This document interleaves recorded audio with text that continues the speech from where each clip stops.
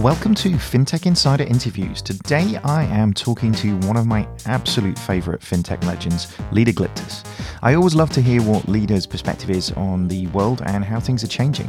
In this interview, we're going to be discussing the aftermath from Brexit, how APIs are creating a Harry Potter moment, and the golden rule she'll never break. Much more to come. Let's get into it. In making this show, in terms of FinTech Insider, we get to meet some of the nicest people in FinTech and banking, and we also get to meet some of the smartest. And actually, I think today we're meeting probably one of the nicest and the smartest people in it. I'm buttering up her a lot here, and as the interview will go along, we'll probably change the tone of it slightly in terms of where we're going. But today we're sitting here with Lida Glyptis. So, Lida, thank you very much for joining us here. Thank you for having me. Am I blushing yet, or did I get the makeup right? Absolutely. You're continually sort of popping up in the press at the moment in terms of various different things. I've seen about 3 or 4 big keynotes you've been doing recently about APIs and open banking, and we'll come to that subject in a little while. And I think you've just popped up in the top 20 people to know in FinTech as well, which is quite It made my mother very happy. Did it? Yeah. Yes. I love that she was excited by it. It's good.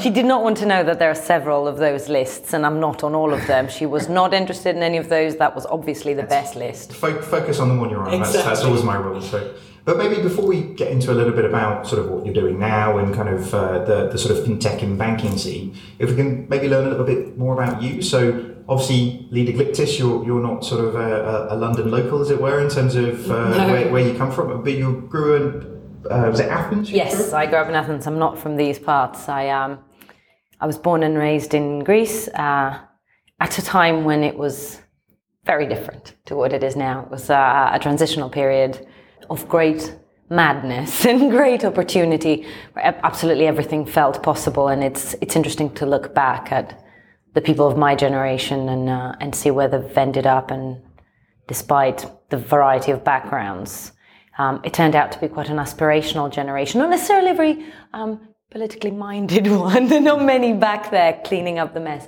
but an aspirational one. And what sort of made the change then to London? What made you move from Athens to London? Was it purely from an educational perspective, or? My mum made me. Okay. Packed your bags and was like, pretty much. Go. It was education, but it was also a case of my mum made me. I was a good student. I was a geek all my life. Now I'm proud of it. At the time, I wasn't hugely proud of it.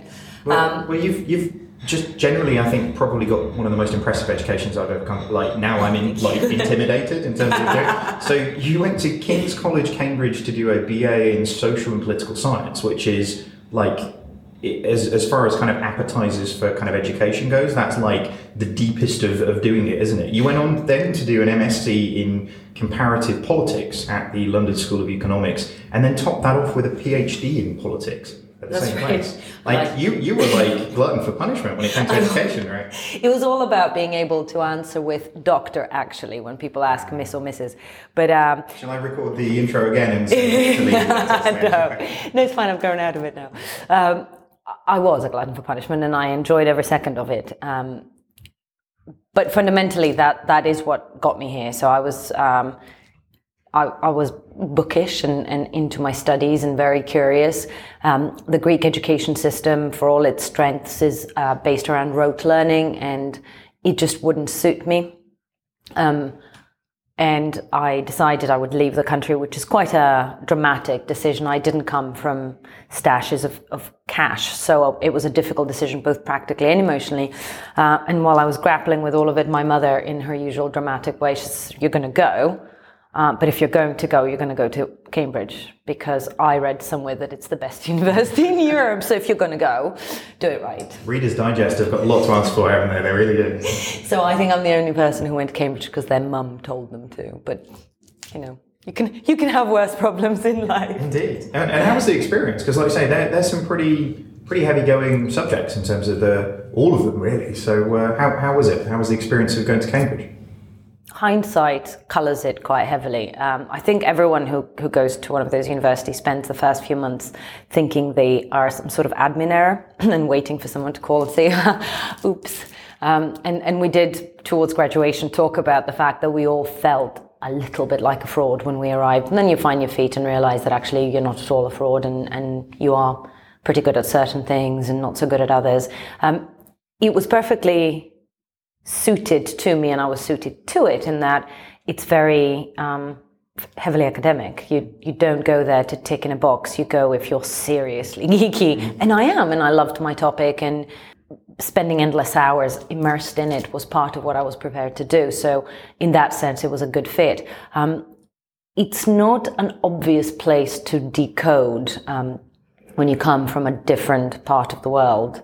And culturally, it took quite a lot of decoding to understand it and find your own place in it. So I'd say overall, it was great, and it was very useful, and it was an amazing intellectual experience. But in terms of an alma mater, in terms of a spiritual home, LSE was more in line with who I am as a person, although that person was very much molded by my first few years at Cambridge. So maybe had I gone there as an undergrad, it wouldn't have been as comfortable. Yeah. But I think that's interesting you say about the idea of this. People often talk about imposter syndrome, and actually the feeling of being found out. Like you say, I'm pretty much experienced that my entire career, quite frankly. So nobody's got onto me just yet. So I think we're good. Nobody will watch this. I'll be fine. Nobody will ever. Yeah, exactly. But I think there is a certain degree of humility that is present when you doubt these things. That is definitely a manifestation of humility. And I think what we are seeing, not just our generation, although I'm older than him, older than you, our generation, but also our discipline, is that we are unlearning the fact that you should hide that humility. Because we have transitioned into a space where that humility of, is that right? Am I getting that right? Is actually a massive strength. At the time, late 90s, you've made it to Cambridge, you needed to have a little bit of a sort of strut about it. And I do remember feigning it and faking it until it felt natural. But I have tried to retain that, are we sure? Humility. Yeah, I think it's necessary for sure. So you went on to then do, and actually I guess sort of stepping into your career in terms of outside of, first instance of being called doctor, I guess, in terms of your, you went into a company called Global Strategies Group and were there for a couple of years. And it's the work that you were doing there looks quite a bit different to, I guess, the types of things that you're doing now. But you started in comms and project management, is that right? Yes, I did.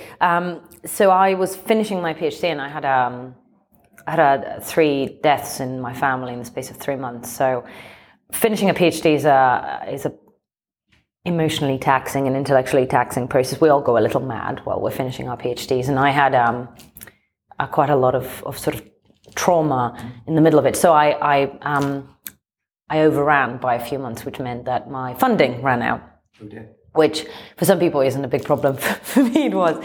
So I was writing up, dealing with all of this and applying for jobs at the same time. And I was firing off CVs to places that I thought would potentially use me. Because one of the things that PhDs are exceptionally useful things. Once you've figured out what they're useful for, they teach you how to stay with a problem until it's solved, however long that takes. And it has been invaluable in the rest of my life, but they don't really teach you what your marketability is while you're there. They assume that you'll become an academic, and if you don't, you leave the process not entirely seeing all the various things you could do. So I was limiting myself in terms of where I was applying, and I applied to Global Strategies Group for a researcher role, and the chief strategy officer picked me up and put me through about 5 or 6 interviews, and I was thinking, surely you don't need that many interviews. But she offered me a very different job at the other end because she felt I could add value, which I hope she feels she was proven right, but I was hugely grateful for, because Global Strategies Group was a private security company that was pivoting. It was my first ever pivot to a non-weapons technology service and consulting provider. So I had this role in corporate affairs and comms. That meant I sat with the greatest minds in the company and their advisors, as they were building the strategy, everything from the justification to the M&A case and the announcements to the press, the announcements to the company of why these investments into what feels like a very different type of business make sense, and how do we bring everyone with us. At the time, I was in way, way, way over my understanding of anything, but actually these things stay with you.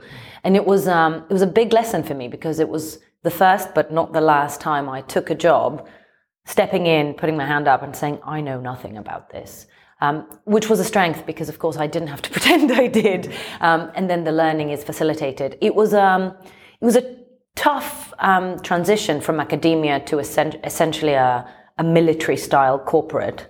But I learned amazing things. Great. And then after that, you went and joined BNY Mellon. I actually did a contract with BNY Mellon for a few months as a project manager. But BNY Mellon's a very friendly company, so they don't treat you differently. And when I rejoined, it felt like I had never been away. Okay. Obviously, it went well though, right? Because you were there for nearly 10 years, which is a great stint in terms of doing it. And I guess the first real sort of taste of banking in terms of where you were. Yes, so I spent about a year with BNY, then left and joined a bunch of buddies from Cambridge who built a startup. Okay. Spent some time with them, did quite a bit of tech learning, and then returned to BNY Mellon, and as you say, spent the biggest chunk of my career there. And I guess the biggest chunk of that chunk was looking at their innovation capability. That's right.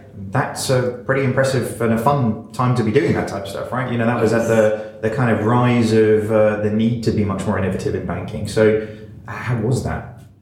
It was brilliant and frustrating. And there were days when you felt that you had just changed the world, and days when it felt like you were not moving an inch, which I think is the experience everyone is having. It was brilliant for a couple of reasons. One is that at BNY Mellon, innovation is championed right at the top of the house. At the time, it was the president of the company who had been encouraging those activities and creating space for them as she was rising through. And as the president, she had the sort of reach and clout to make this serious and to put time and headspace as well as some resources behind it.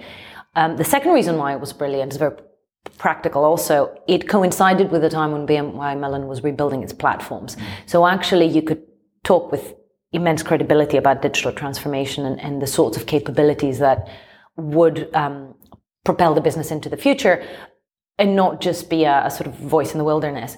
The third reason that made it very good was very personal. I had earned my stripes. So I had spent enough time in operations, which is that unloved space that once you survive it gives you the most credibility, as I've learned. So I had freedom to do things and try things that realistically you don't get unless the company knows you and they know that you know them. So those three things combined meant that we tried an awful lot of things. Most of them succeeded more than I had expected, which also taught me to expect people to do amazing things if you support them. But the flip side, and you do this for a living, as do a lot of our listeners, the flip side is that once you've figured out the language of working out ideas and their feasibility, which is not nothing, it is a journey, it takes some learning, it is difficult, and you learn the new technologies and you learn all the rest of it. Business model innovation is the hardest thing. And BNY Mellon is very conscious of the fact that it represents an area of banking that has to remain as secure as possible, not by choice only, but by necessity. But at the same time, there are very many permutations of the future that don't look very profitable. So once I don't want to call it low-hanging fruit because it wasn't, and it does a disservice to the people who worked hard at it. But once you've worked on the cultural elements and the operational and the technical, and you clear out space to power up the imagination, it is clear that the future may evolve in many different ways. So it was a long-term conversation that was starting. I felt at the time that I was at a juncture where what I was doing had come to a very successful end, not finish, but a sort of end of a cycle. And the next cycle could potentially take up the rest of my career. Sure. And how do you leave a place that loves you and you love them? With great difficulty. But it felt that if I didn't leave at that juncture, I would spend the rest of my career there. Yeah. And you see people do that, and yes, absolutely that's fine. And it's there are people who still work at companies that I've worked at in the past who are doing very similar roles, and that's fine. There's still all different types of people, isn't there, in terms of the approach. But... And the organization needs these people. I was just conscious that one of the things you learn with age is your own strengths and weaknesses, and I know that curiosity would be my undoing if I stayed, whereas leaving with the best possible memories and faith in what they're trying to do was bittersweet, but actually the right decision at the time. Ask me again in a few years. So I guess how much of the change then, because you did a huge amount of stuff while you were there, and there was lots of changes with the platform and everything that kind of came through, how much do you think that was down to the culture of the organisation? That was it perfect storm timing, or was it kind of a culture of really being able to drive that innovation? It was all down to me. Okay. It was a combination of factors that were there anyway. I can take some credit for bringing some of them together. So, for instance, BNY Mellon has a visionary CIO that is driving the technical transformation. It requires that kind of vision and that kind of leadership to say we're going to replatform everything and move to a very different logic for our infrastructure. Bringing that to clients was the thing I spearheaded in Europe with the leadership team and the sales team in Europe. Nothing is ever done by one person alone, but it was that bridge to the clients that meant that the business people started first having to understand what the future holds, and then wanting to understand, because we built that triangle with the business folks, the technology folks, and the clients. The clients in Europe were ripe for it. I was the right person to talk tech and business. The leadership in Europe were happy to put me in that position, which is, as I said, partly to do with the fact that they knew and trusted me, because you don't put someone you've never seen before in front of one of your biggest clients, CEOs. You don't risk that. So it was a combination of factors and a willingness to try a few things. Then the flip side was that because I grew out of operations but had also done a stint in IT, I could set up regional and local programs that felt real to the people involved, which created a certain sense of stickiness in a region that has a whole load of people. It's 9,000 people in EMEA for BNY Mellon, but they are not, apart from London, there is no great concentration of them. So you have pockets of 200 here and 100 there and 400 there. It's very hard to feel part of the whole in a meaningful way that stays with you once the big bosses and the glitzy presentations have gotten back on a flight. So it was a combination of, right time, right place, and a very, very receptive leadership in both the EMEA region and New York. So what do you think, obviously, innovation in banking is kind of something that in the last sort of 4 or 5 years has really taken off as the sexy piece of the bank to be sort of working in. They have the interesting sort of biggest budgets in the nicest areas and the nicest offices and all these things. So we did. but I guess the thing that I kind of see in what you've said there is that like the customer was at least one of the pillars out of the three that was there to experience it. So it feels like everything you were doing was to change how you were engaging with the customer. Is that right? Absolutely. So I would say that innovation activities, as we see them in the market at the moment, would fall roughly in 3 buckets. One is, I call it jazz hands, but I don't mean to be as dismissive as that sounds. It has a purpose. It creates energy, and that cannot be dismissed. But it is jazz hands innovation. It is on the surface. It is meant to be seen equally by employees, clients, and competitors, investors. It doesn't necessarily fail to permeate, but it is not intended to have a deep and lasting impact. That jazz hands innovation can and has changed the conversation, and it has created pressure on organizations to go deeper. It has never been my brief or strength. Then the second bucket is the the day-to-day thinking differently, behaving differently, and becoming the difference you want to see. And that's exceptionally unglamorous work. It's also what I tend to be best at. But fundamentally, what differentiates an innovative company from a non-innovative company is the ability to articulate the what and the why. Not every idea will fly, not every idea will be a good one, but companies that have a way of saying, what about this, are companies that will eventually try different things. And we all know that for reasons that are both endemic and unplanned, banks have gotten bad at it. Some of it is tools. If you can't articulate what the return on investment is on an effort, you will never get anywhere. And part of it is actually creating a more holistic operational environment where you can genuinely understand the impacts of what you're doing. It's unglamorous plumbing, but you need that in order to become an organization that is capable of it. And then the final piece is become a business for the future. So if the first one is be seen to be relevant, the second is get your body marathon ready, and the final is which way are you running? You can't skip any of them, actually. But at BNY Mellon, because of the nature of the work we were doing, the jazz hands piece was the least relevant, because if we were working on the sort of body politic of the organization and transforming the way we did business, then the audience, the customers, would feel it. Yeah. That only applies to a company that doesn't have a retail presence like BNY Mellon does. Sure. So I guess the most recent role that you were doing, and obviously sad to leave BNY Mellon in terms of all the good times you had there, but you moved to Sapient earlier on this year, January. I did. I've had a year with Sapient, which has been incredible for many reasons. One is that one of the buddies I set up the startup with, his first ever job was at Sapient, and he had a love affair with them that is almost not normal. If you're watching this, you should look into it. And he loved them so much. So when I was approached by Sapient, they said, well, you may not have heard of us. Oh my God, have I though?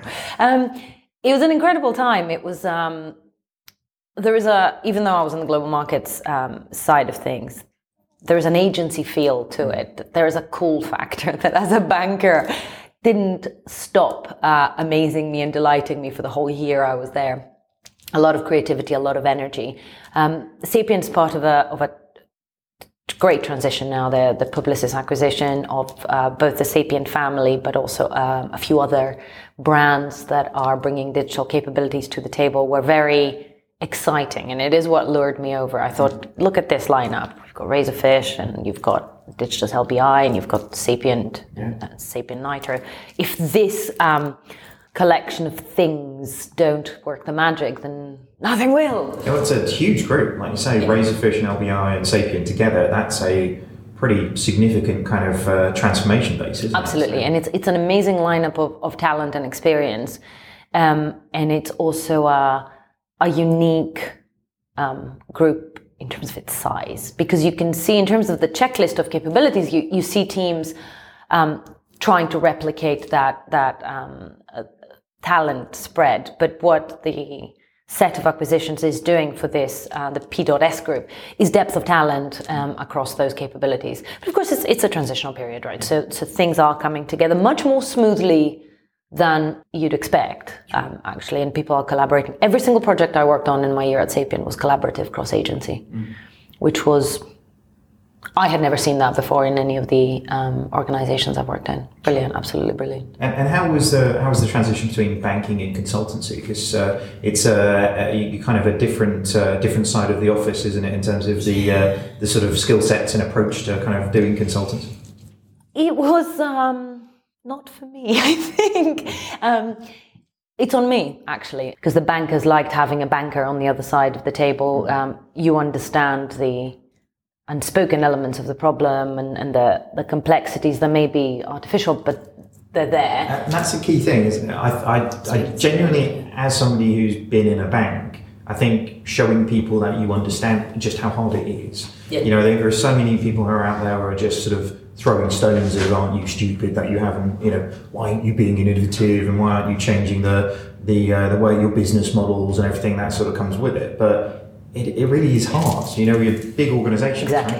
Right? And understanding that complexity, but also bringing the empathy of, I know what your day looks like. I know that you have half an hour with the CEO today and you're not going to see them for 3 weeks.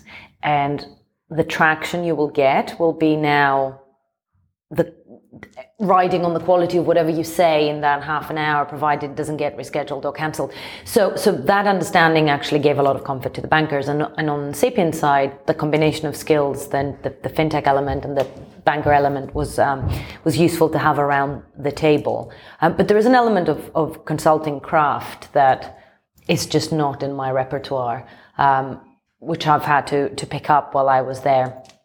But fundamentally, I think my own personality is, I like to have skin in the game. I have enjoyed the freedom of being on the agency side, but my heart is actually in being in the thick of it and things being fixed being my problem and my responsibility. Yeah. I can understand that. Sometimes it's nice to own the problem, isn't it, in terms of actually where you're going. Well, remind me I said that when I own the problem again, and it feels difficult and stressful. But yeah, if you really believe in the change, then having skin in the game is the only way to do it. And you've now left Sapient. You're enjoying a festive period in London right now. I am. And you're going back into banking, so that's great. So we'll pick up with you maybe in the new year and see where you are. That's right. Watch this space. I guess moving on to sort of something I've seen you talk about a number of times recently is sort of open banking and APIs. And really, you know, you've kind of nailed it in some of the talks that I've listened into in terms of how the change needs to come about within those organisations. What is it you think is so exciting about this space for our listeners? It's a bit like magic. If you're not a techie, we are able to do things that feel to the non-technical people like a Harry Potter moment. You can just make things happen. For the technologists who are in this side of the divide, the sort of new type of geek, it means that what is possible is now commercially viable. Whereas for a very long time, quite a lot of technological capability was not permitted for use in banks. And sure, you remember the time when open source software was not acceptable. So those changes make it exciting for all sides of the equation. We can now, and do with quite a lot of the activity in banking, reimagine the process. We built an entire industry around what was possible in order to achieve what was desirable. Now we can redesign what we do because new things are possible. That's amazing. I mean, the fact that so much of it and in so many different guises is happening in our lifetime is absolutely inspirational, but it's also terrifying because we have to do a lot of learning. We have to do a lot of imagining, which is exhausting, and it falls into rustiness if you don't use it very much. And we also have to figure out how we're going to do all of that and make money. Yeah. And the realization that we will make money differently in different places and in different ways and in different numbers is not as simple as all that. And there's lots of, I guess technology has been a limiting factor for so long that actually it's almost become an excuse in most organizations that won't be possible. Similar to regulation, right? And now actually we've got, things like PSD2 and the movement around APIs really being the fuel for innovation, really. It's kind of now the reason it wouldn't happen before, but actually now this is the reason why, banks stand a chance at kind of out-innovating some of the fintechs, isn't it? So I absolutely agree with that. I think we've seen a couple of massive changes. One is traditionally you either had no technology, so it was pen and paper, and that's why we have these sort of circuitous routes. And then it was a case of having clunky and difficult technology with super users and BRDs, and that painful process of explaining what you want and having it built in a very laborious and expensive way, and then having to learn and relearn. And now we have technology that is actually easy to build and very easy to use. So that transition is the technology moved faster than a lot of us did. So we have to wrap our heads around what is now possible. But what is becoming very powerful and evident to me, at least, and I think to others as well, is that banking was a service industry from its inception, and it was serving needs. And then secondary products and layers of industry grew up on top of it, but fundamentally needs of individuals, corporations, and commercial relationships were being served. And those will continue to be served. But regulation was never regulating those. They were regulating the entities providing those services. And what we're seeing across the board with regulation, corporate commercial banking, retail banking, but also sort of deep end is a shift to regulating what is being done rather than who is doing it, which sounds minor, but it isn't, because fundamentally now, as you said, what you have by way of technology is your problem. What is possible by way of technology is on the table, and the regulator says, well, you're meant to be doing X. I know there are better ways of doing it, so I will give you the long runway because I appreciate the complexity, but actually the world has changed. Yeah. It's hard, isn't it? Because I get, I think you absolutely nail on the head there. We've moved from financial services to financial products, haven't we? And actually, the regulator was regulating how those products were sold, not in the manner in which actually the intent was there around doing it. Exactly. And they've shifted that goalpost quite dramatically in recent times, and that's why mis-selling and all these things is actually where the focus is now, rather than is this displayed in the right format and text and how it should be put together. Exactly. And it's hard, it's hard for banks because actually this is kind of a cultural change, isn't it, as much as anything else, But how do you think, I guess, that APIs play into that? Because really, did banks get that significance of the change that they need to make to implement APIs properly? I don't want to give a blanket dismissal and say they all don't. I think that the varying degrees of understanding. Speaking generalizations of nobody gets it. Exactly. The world is over. There are differences of understanding across organizations and within them. But I think there are three things that need to be understood, and I'm going to make it sound simple, and it isn't. One is, what is it and how do I build it? And most banks have gotten around to figuring that out. Either they're retraining their own people or they're hiring fresh-faced university graduates who know how to cut an API. Great. The complexity that goes with that is you're not starting from scratch. You have legacy systems. An API wrapper has its challenges, both in terms of the information you are about to expose. So it is not an insignificant process in terms of effort, design, and technology. But I would say that out of the three buckets, it's the one that's making the most progress. The second element is, what is this thing when it is finished? And how do you price it in a way that allows for your organization to remain relevant, useful, and viable? And that's not a question that is being tackled adequately because it's hard and because a lot of unknowns are in play. And when you're being assessed quarter on quarter, its significance may not be top of mind. Or actually it's the fact that the answer of how do you price this and what animal do you become is still philosophically open-ended, but it's pressing now. The final piece is, if you are going to move to a business that deals in data in a very raw manner, and your ecosystem stickiness is what creates marketplace relevance for you, your most useful and most valuable employees are now your techies, and a very different breed of techie they are. No one has quite gotten to this problem yet, but how do you manage those? How do you hire them? How do you create the language in what is historically a hierarchical organization that allows whatever creativity and fluidity and on-the-fly adjustment these techies are used to bringing with them to be fully vetted and accepted?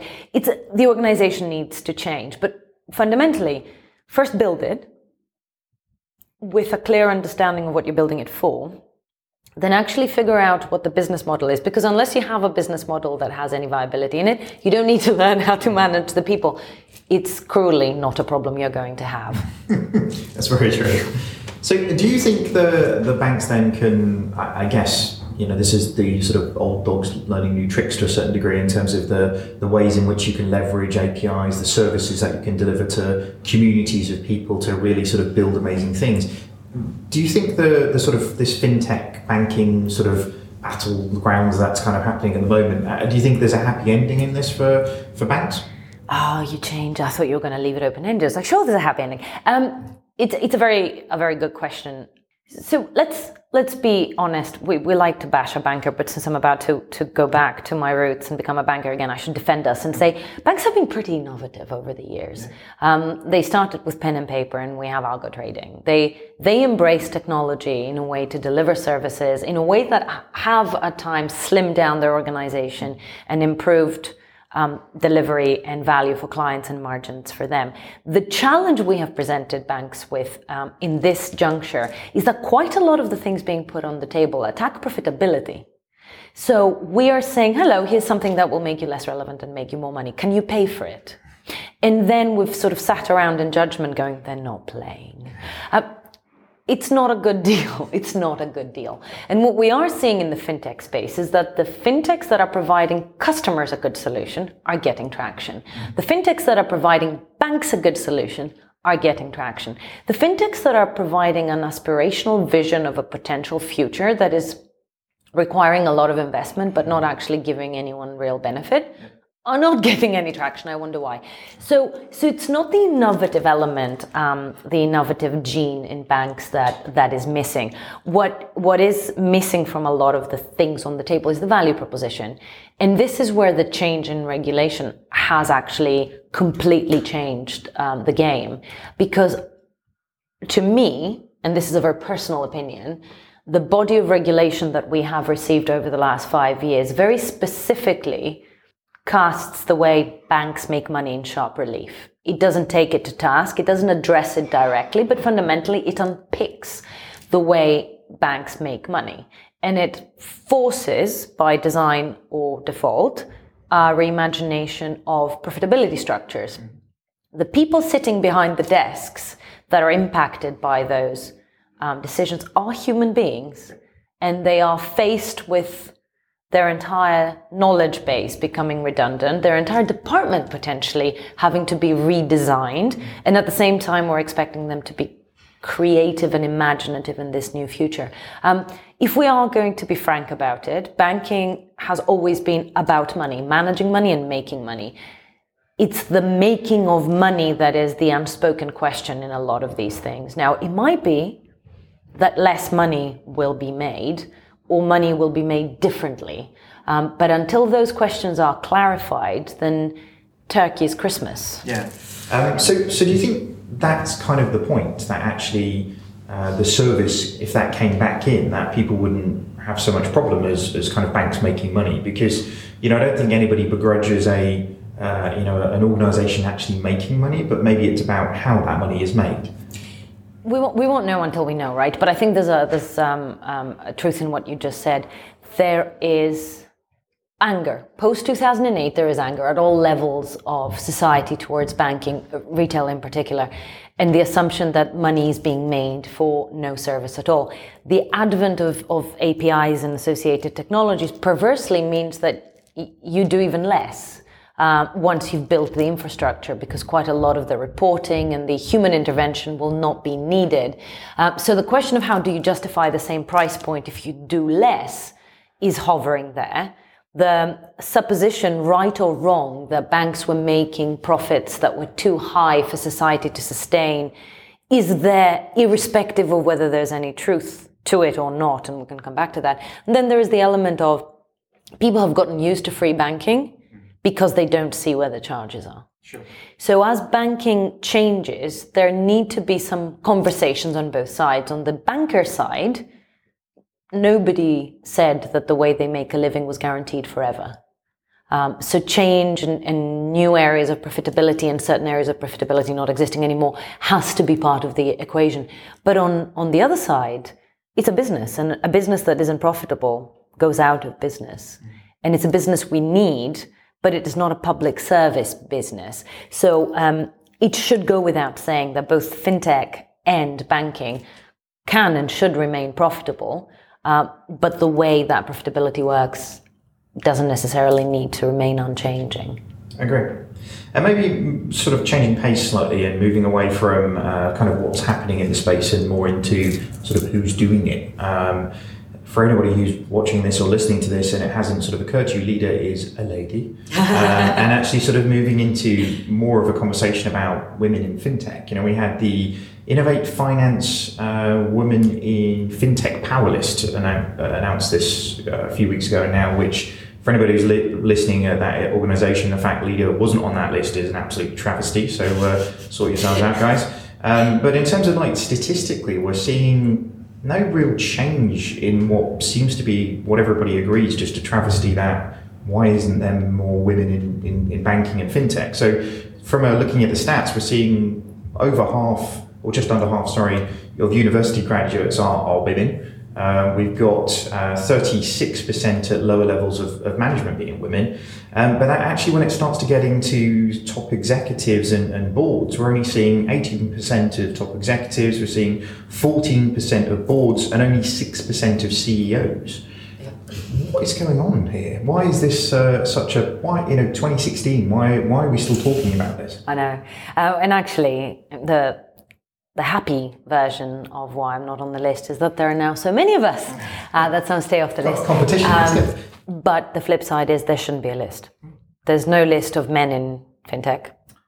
And I'm not even sure what these lists are meant to prove. Look, they exist, or have faith it can be done.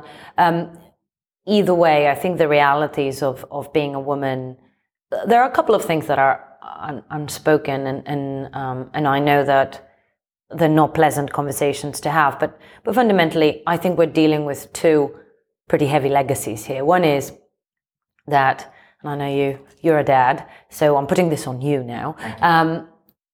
If you tell your son you'll teach them how to fix their bike, but fix your daughter's bike for her, you create expectations among both your boys and girls, which is why we see not single causal explanation, right? But it is one of the reasons why we see fewer women going into science, technology, mathematics, engineering than men.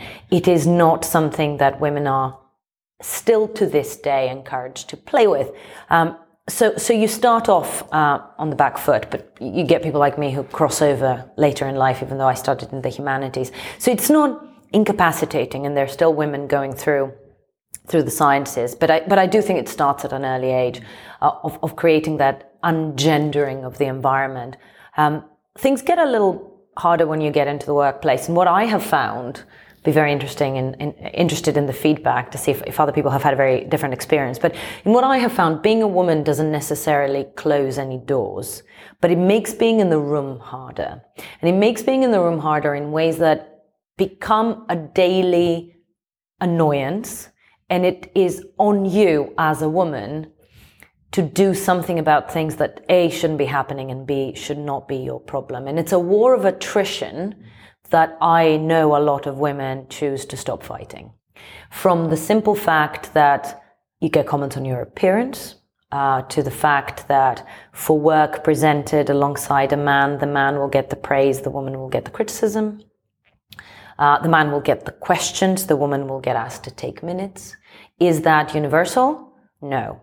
Has it happened to me at least once every day of my working life? Yes. Has it happened to everyone else also? Yes. Has it held me back? No. Has it made me a little more tired? Yes. And the difficulty is that you have to make a choice that is unfair. Do I tell my boss that it is inappropriate that they comment on my appearance? Do I tell the guy who just asked my colleague a question that it was actually my work since I presented it? Do I tell the man who ignored me but accepted the point that I just made when it was made by a man that that's not on? And my view is that I shouldn't, and other women shouldn't. But I can fix it for the ones who come after me, and you can fix it for me. Because if I say, why did you not ask me a question? It's petulant. If you, as an innocent bystander, male in your case, but it doesn't have to be, you can do it as an other person, point out that there is something endemic in what just happened, it can be very light touch. It can be hugely reassuring for the person who experienced it that other people notice it. And it becomes more about process and less about the person. And I would say that the thing that holds women back is that daily decision of, do I let this one slide? And this one? And this one? Because even as I talk about these incidents, they don't sound important. They sound trivial. Come on, man up, right? But actually, if they come... Something in that, right? Yeah, well, absolutely. But if they come on a daily basis, they are exhausting. And I do think that it has no easy fix. Diversity and inclusion activities are great, but they don't fix that. Only daily behavioral change will fix that. And it's unglamorous, and the unglamorous things only get fixed last. But it's that daily war of attrition that makes women think, do I pick up on it? And then it holds you back in ways that could be avoided. Yeah. Do you think the only thing I can really relate this to is that I've generally been one of the younger people in the room when I've either been at a bank or an organisation, and actually there's a way that I've had to pretend to behave for a good 10 years of my life in terms of doing things.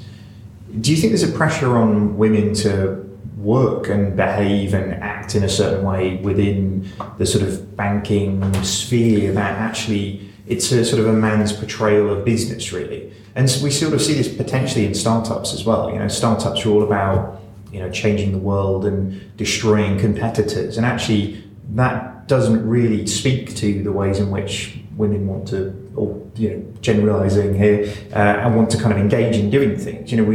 What do you think of that? A couple of questions in there. Let me unpack it, because I think you've raised a lot of very interesting things there. Whether there is an expectation from men that women behave a certain way, or women assume there is an expectation, and therefore there are layers to these assumptions. I suspect there are a lot of men who feel constrained by corporate culture, but they still work around it. There is an awareness, I think, among any woman that she needs to take more care of her appearance, that she needs to not create friendliness, can be mistaken for flirtation, and those daily reflections that are not necessarily real, but they are experienced as real, so they're there. I think there's definitely something there. There's also an element of unconscious bias. We've talked about it a lot, and we still miss it. One of the fun things of being a doctor is that everyone assumes I am a man before I turn up. They don't mistake me for a man once I turn up, thankfully. But I have had so many instances where I arrived for an event, a conference, a meeting with people who didn't already know me. My initials being AL, people assume my name is Al. And people say, well, have a cup of tea, love. We're waiting for Dr. Gliptis. He's not here yet. Similarly, I have had women working for me over the years who would call and say, my boss will sign off on that, and people would automatically say, what's his name? And does it matter? No. But it sort of does, because there is the assumption that if you see a group of people, the woman amongst them will be the assistant, is still with us. Yeah. So what do we do, right? There's a whole swathe of, I guess, organisations pointing out the problem. But there's, I guess it goes back to the sort of Einstein thing. It's kind of repetitive of the same thing and expecting a different outcome is kind of a definition of madness, right? We've had 20 odd years of people sort of pointing it out and kind of doing what they thought would make a change. But when you look at the statistics, we've only seen 0.3% shift in actually those senior positions to a woman. So how do we fix this? Opportunity has a nasty habit of looking like hard work. It's going to take a lot of hard work in places that are not visible. Example, if you raise your daughter to feel that she can't do certain things, by the time she's 4 or 5, she can't do them. if you have a society that expects women to behave a certain way, even if they don't, they're already fighting against a burden that shouldn't be there. A limiting narrative that you have to deal with first before you get on with the thing you're doing. It doesn't stop you, but it slows you down. If your maternity policy is 2 weeks to the man and doesn't actually force, like the FCA does, split parental leave, then it will forever be a consideration. I was asked at a job interview whether I was planning on having any children. Wow. It's illegal, but it was actually, they were trying to be nice. They said this role will entail a lot of travel. If you have children or are about to have them, it will be a problem. And I said, would you have asked a man that? Similarly, different job interview. I suspect the person who asked me that will be watching this video. How are you managing women? Otherwise, an exceptionally open-minded person. And I said, would you have asked that of a man? How are you managing men? So we carry a lot of our history with us, and we need to call each other up on it. But while we genderize the world, we don't kill anything, but we slow things down. It feels like there needs to be, this scale of change doesn't happen with sort of drips, right? We're not going to have the sort of slow drip of a need to change or a kind of a want to change without making a radical step in terms of where we go. Do you think kind of big organizations are really making enough kind of movements to, we see, events, or we'll see sort of PR sort of coming out around the desire or support of a campaign of some description. But like I say, I think this has to be not about talking, it has to be about doing. Yeah. And I think until we actually see significant doing in this space, then I think all organizations are sort of in the same boat, unfortunately. I think you're right. We need to acknowledge the progress that has been made. When I was still at BNY Mellon, which is actually exceptionally good at diversity and inclusion, to give them their due, active diversity and inclusion. I had an ultimate reporting line into a female executive. I had a friend who worked in a solid female line, and there was no assumption that it was a tokenism effort. Great. So we've made it this far, and some organizations are still getting there. For me, the next two steps that are chunky and they're going to cost, but they will actually bring the real benefit of diversity in, are one, take the differentiators away. Parental leave is a good example because I just recently found out that the FCA do that. If it's not up to the couple to choose how they split it, but parental leave is a requirement because it makes you a better human being, then all of a sudden you degenderize quite a lot. If picking up your children from school doesn't become the responsibility of one parent, so I think that lifts quite a lot out. The other element is diversity can't just be visual. So one of the biggest challenges I have ever had in my career was to hire people from different backgrounds. I want to hire a nuclear physicist. Why? Because they're going to ask wacky questions that I can't think of. But I need to allow for the time that it will take this person to become intelligible. Now, it could be a white guy. It doesn't matter. What matters is that the organization creates a space for different voices, which will liberate everyone and actually bring the goods in. But it will also allow for that conversation where you will remember not to talk in acronyms because there are people in here who are very useful but didn't grow up in the same place as you. But you will also change the language enough to say to folks, hey, don't ask David. Lita just told you that the answer is X. If you have a problem with that, it's on her. I think it's way more likely they're going to ask you the question than me, but that's nothing to do with gender. It's because I'm scary. that's what has sort of equalized the gender imbalance. I met this person in a social setting last night, and towards the end he said, "You're terrifying. Did you know that?" Yeah. So I guess going from one hot topic in the space of kind of banking to another one I know you're very passionate about, We've sort of gone through quite a tumultuous time recently with everything with Brexit, and obviously now with Trump's election. And I think today we had the Italian Prime Minister resigning, and various different things globally. What the hell is going on? Like, the world seems to be sort of breaking. I know. I just said earlier, talking about banking and gender equality, that opportunity looks like hard work, and so does citizenship. And I think what we're witnessing is a time of relative stability. And I know that a lot of people don't feel that their life has been filled with plenty, but actually compared historically to other generations and periods before us, we are going through a period of great stability, and particularly in Europe. And I would go as far as to say prosperity for some societies, and we've gotten used to it to a certain extent. And big decisions are being put on the table in a tweetable format, and it's dangerous. It's we have put big decisions on the table with inadequate information, and because of the relative stability, and also because people have gotten cynical, they've voted this guy in and that guy, and not much change. So a protest vote has not had a price over the last few years. We've seen people vote one way or another on a gripe or on a inadequate information, and we have not seen the impetus to get smarter.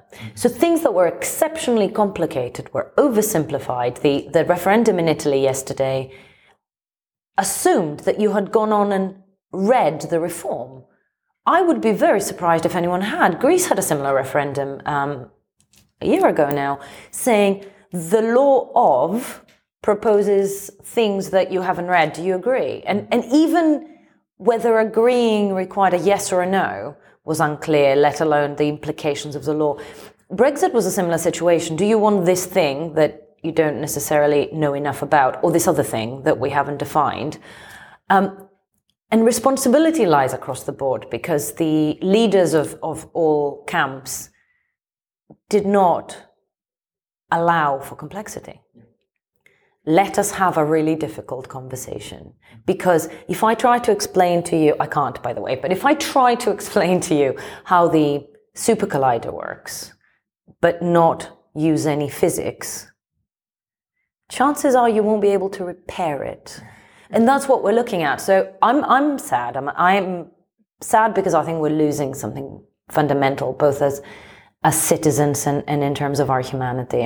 And because we're simplifying complex things, people feel misunderstood because they're talking at cross purposes, which means that we're constantly angry at each other over things that we haven't actually discussed. We might find that we're not at odds if we were able to discuss them.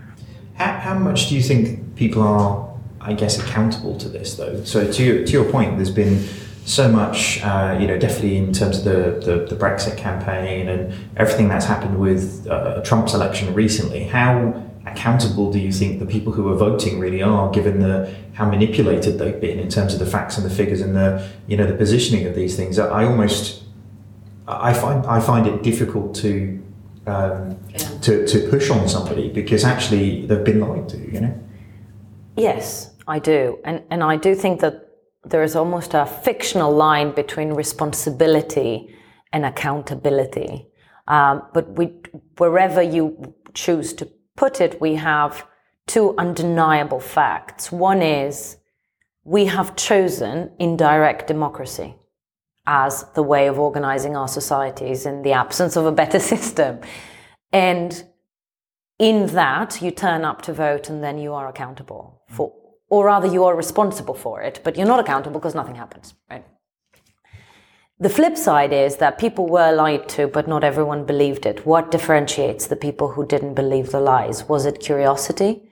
Was it actually leveraging the resources available to all? If you don't want to work for something, do you still deserve it?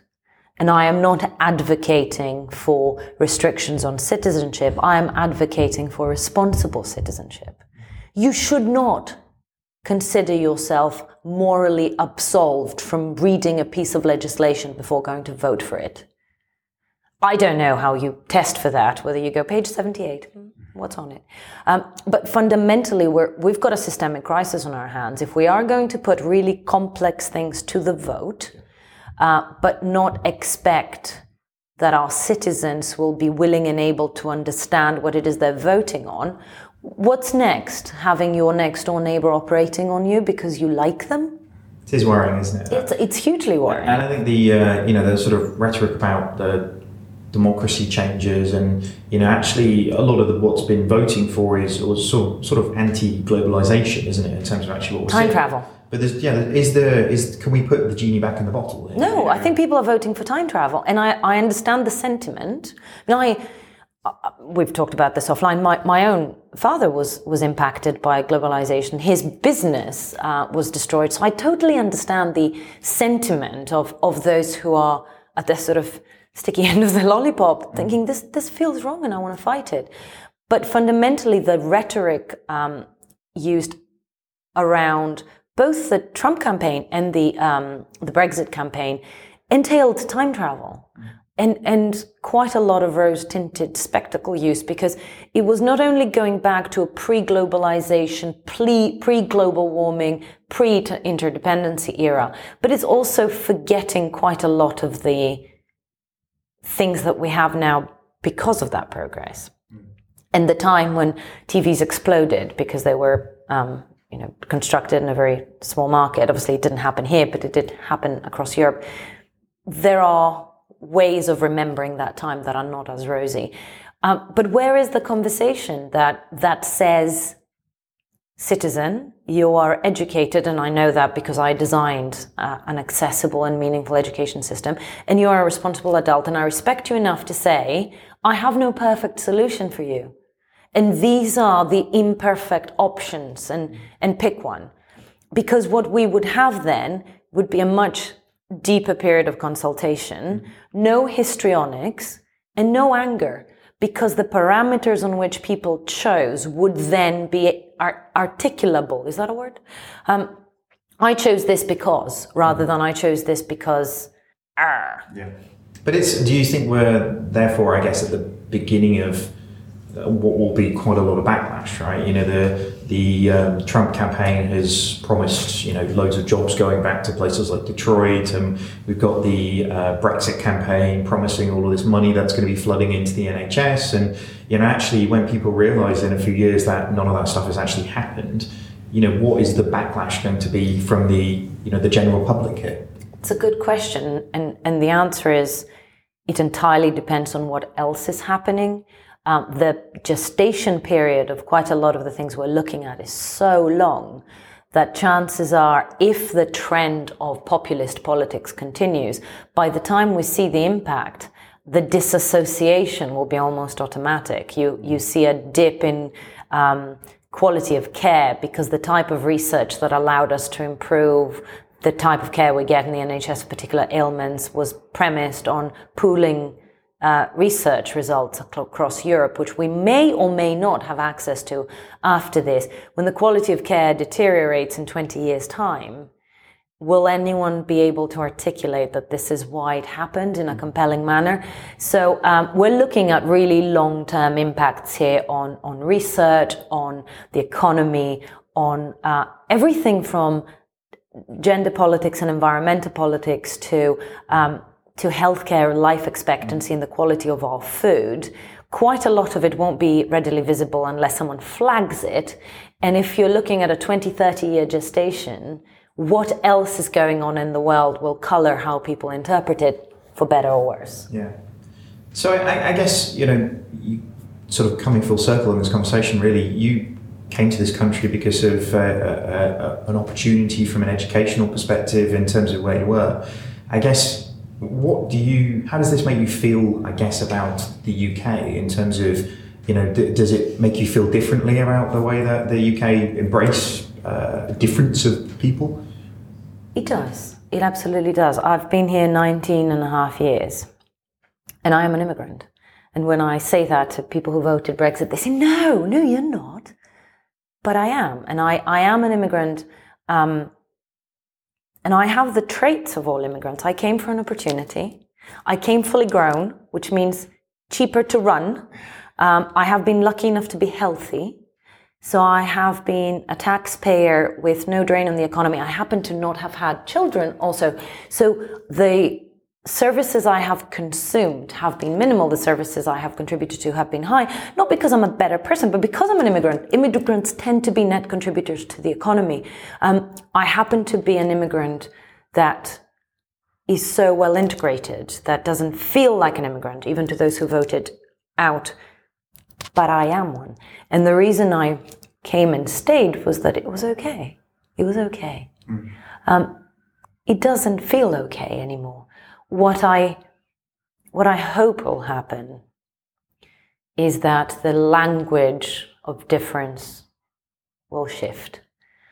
People are always protective of their own. People are always suspicious of difference. But we have spent way too long, and I don't mean years and years, I mean the last year in particular, this debate has actively sought out what divides us. So much of it feels artificial. And this country, in all my time here, has been so good at getting on with things and not being distracted by what is not important. Even people who had radically different political views just got on in a way that was practical. And I loved that. And I never thought that in my lifetime I would see a political assassination in this country. I hope, currently against hope, but I will hold on to it, that the place that made me feel welcome will find itself again, because all this hate is good for nothing. I agree. It's sad times, and I think the lack of direction on it is what sort of gives us even more fear. If we knew where we were going, at least we could rationalise where it was. Yeah, absolutely, and find solace in activity and progress, because now the practical implications of the inaction are definitely felt in business, but at the beginning to be felt by the common man who thought that whatever impact this vote has on the city, it's no skin off my nose. But actually, if you have a mortgage and a credit card, it does. It does, definitely. So thank you very much for joining us. Maybe one last thing to answer. So I guess the one thing I'm always really sort of interested in is kind of what people's golden rule is. So of your sort of day-to-day working, in terms of your business life, in terms of how you go, what's the sort of golden rule you never break? This is coming from a conversation I had with my grandfather when I was very, very young. He had to make some very hard decisions, and I said to him, "How did you do it?" And he gave me an answer that I did not understand then, but I do now, and I live by it.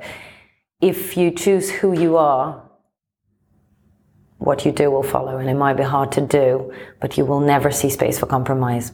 If you choose what you do, the context and parameters make for exceptions, but those exceptions add up to an inconsistent life that you might not be able to be proud of. Choose who you are, what you do follows. Brilliant advice right there. Leda, thank you very much for joining us. Thank you for having me. No problem at all. Thank you. Wise words from Leda indeed. Thanks so much for joining us, Leda, and if you liked this episode, we'd love it if you left us a review on iTunes. Thanks for everything, and goodbye.